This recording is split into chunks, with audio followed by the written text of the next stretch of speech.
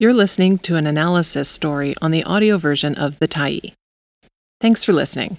The Tyee is a nonprofit newsroom that is funded by our audience.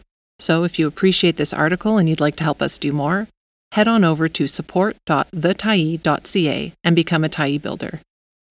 You choose the amount to give, and you can cancel anytime. Want your family doctor back? Transform the future of GPs. By Crawford Killian, December 15, 2023. 4 years ago this month, a few doctors in Wuhan, China, were dealing with a pneumonia of unknown origin. The outbreak would be reported online on December 31, 2019. By spring 2020, the world was locked into a pandemic that continues to infect and kill millions while also damaging healthcare systems around the world. Our own system is badly battered, but we could make a modest start at repairing it. Andrew Longhurst, a research associate of the BC office of the Canadian Centre for Policy Alternatives, recently published a discouraging summary of our present health situation.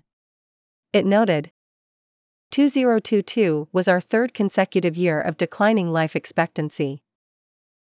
COVID-19 killed more Canadians in 2022, 19,716, than in 2021, 14,466.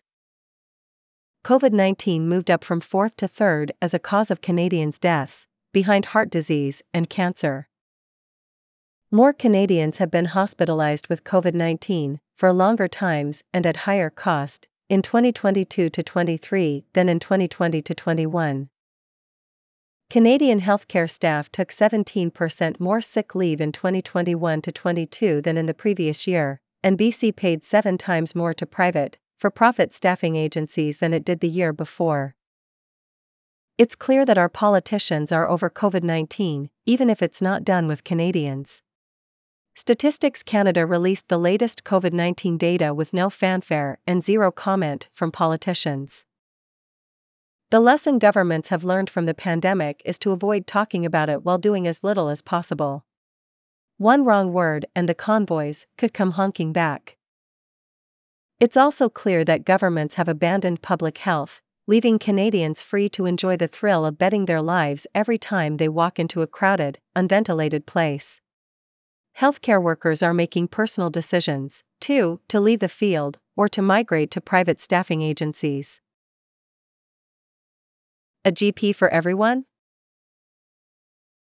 So this is a good time to pause and reflect on where we go from here, some practicable, affordable way to restore the healthcare system and recruit more good people for it.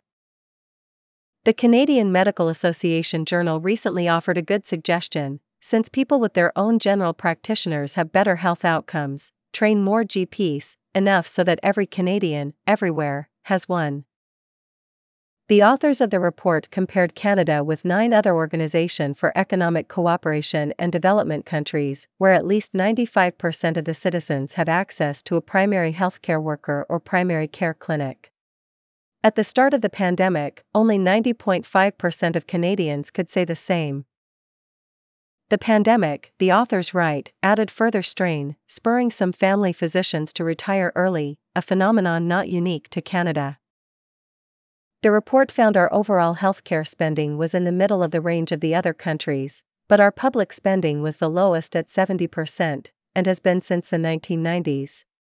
Canada, Denmark, and the United Kingdom have the fewest hospital beds per capita, and we spend less on primary care than the average among 21 OECD countries.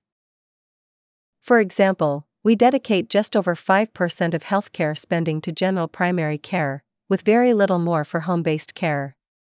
Finland spends just under 6% on general primary care, 1% on home care, and about 3% on preventive care, for a total of about 9.5% of all healthcare spending.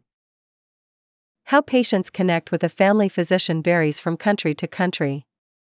Citizens of Finland, for example, are automatically registered with the health center closest to their home.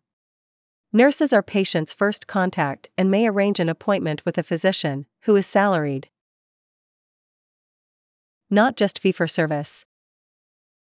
In the Netherlands, patients buy health insurance from private insurers and then choose a nearby physician, who may be paid in various ways, capitation, a fixed amount of money per patient per time, interprofessional care, for example, type 2 diabetes management, and performance incentives, for chronic disease management. People have access to primary care 24 hours a day. In Norway, municipalities contract with family doctors who then work in groups. They must keep time available for patients with urgent needs. Unless patients arrive at an emergency department by ambulance, a family doctor must refer them there. Payments may include capitation, copay, or fee-for-service through the National Insurance Program. The authors of the CMAJ article make a crucial point. There are many ways to fund and run a healthcare system, and we don't have to lock ourselves into the system that emerged from the politics of 1960s Canada. Suppose we surveyed other public healthcare systems and adopted some of their methods. Suppose we put some of our family doctors on salary, with paid vacations, an excellent pension, and a sabbatical every 7 years to go back to school for professional training. Their offices and support staff would be publicly funded too. Suppose we also try different forms of payment apart from fee-for-service, like capitation. Run these payment systems as experiments, with health outcomes as a critical standard. If health outcomes improve, and more patients have access to care, keep the new payment system, at least for those who thrive on it. Incentives to specialize. According to the University of Alberta, Canadian medical students in 2022 graduated with an average debt of $164,688. That obviously puts pressure on new doctors to find specialties and locations where they're paid enough to reduce that debt as fast as possible. Entry-level family doctors start at $185,029. A dermatologist starts at $285,332. That disparity creates a strong incentive to specialize. So we might also adopt an idea from Cuba's Latin American School of Medicine: full medical scholarships for qualified students who agree to work where the need is greatest. That would enable new family doctors to launch their careers free of debt.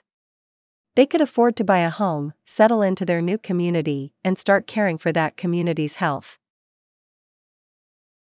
Catching more problems sooner.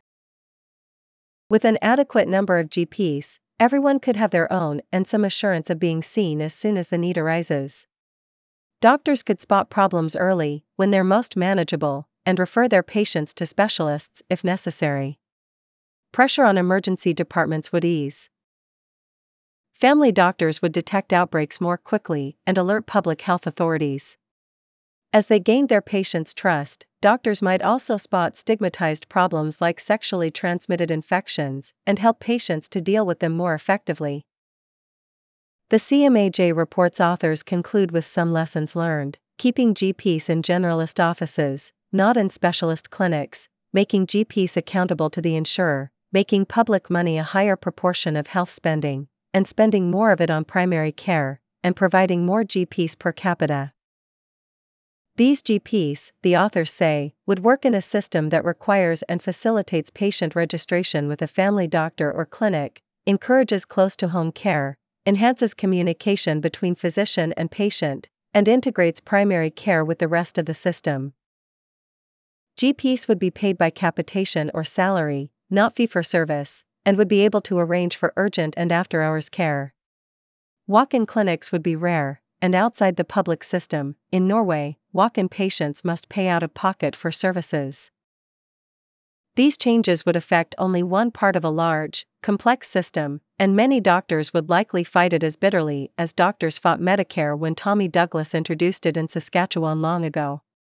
More GPs would also require more support staff, testing, and specialists. But a new generation of GPs could make healthcare cheaper, more accessible, and far less stressful to healthcare workers themselves. That alone would make it worthwhile to build a new generation of GPs. Thanks for stopping by the Tyee today. Anytime you're in the mood to listen to important stories written well, we'll be here. And if you'd like to keep independent media going strong, head over to thetyee.ca and click on the Support Us button to pitch in. Finally, big thank you to all of our Tyee builders who made this story possible.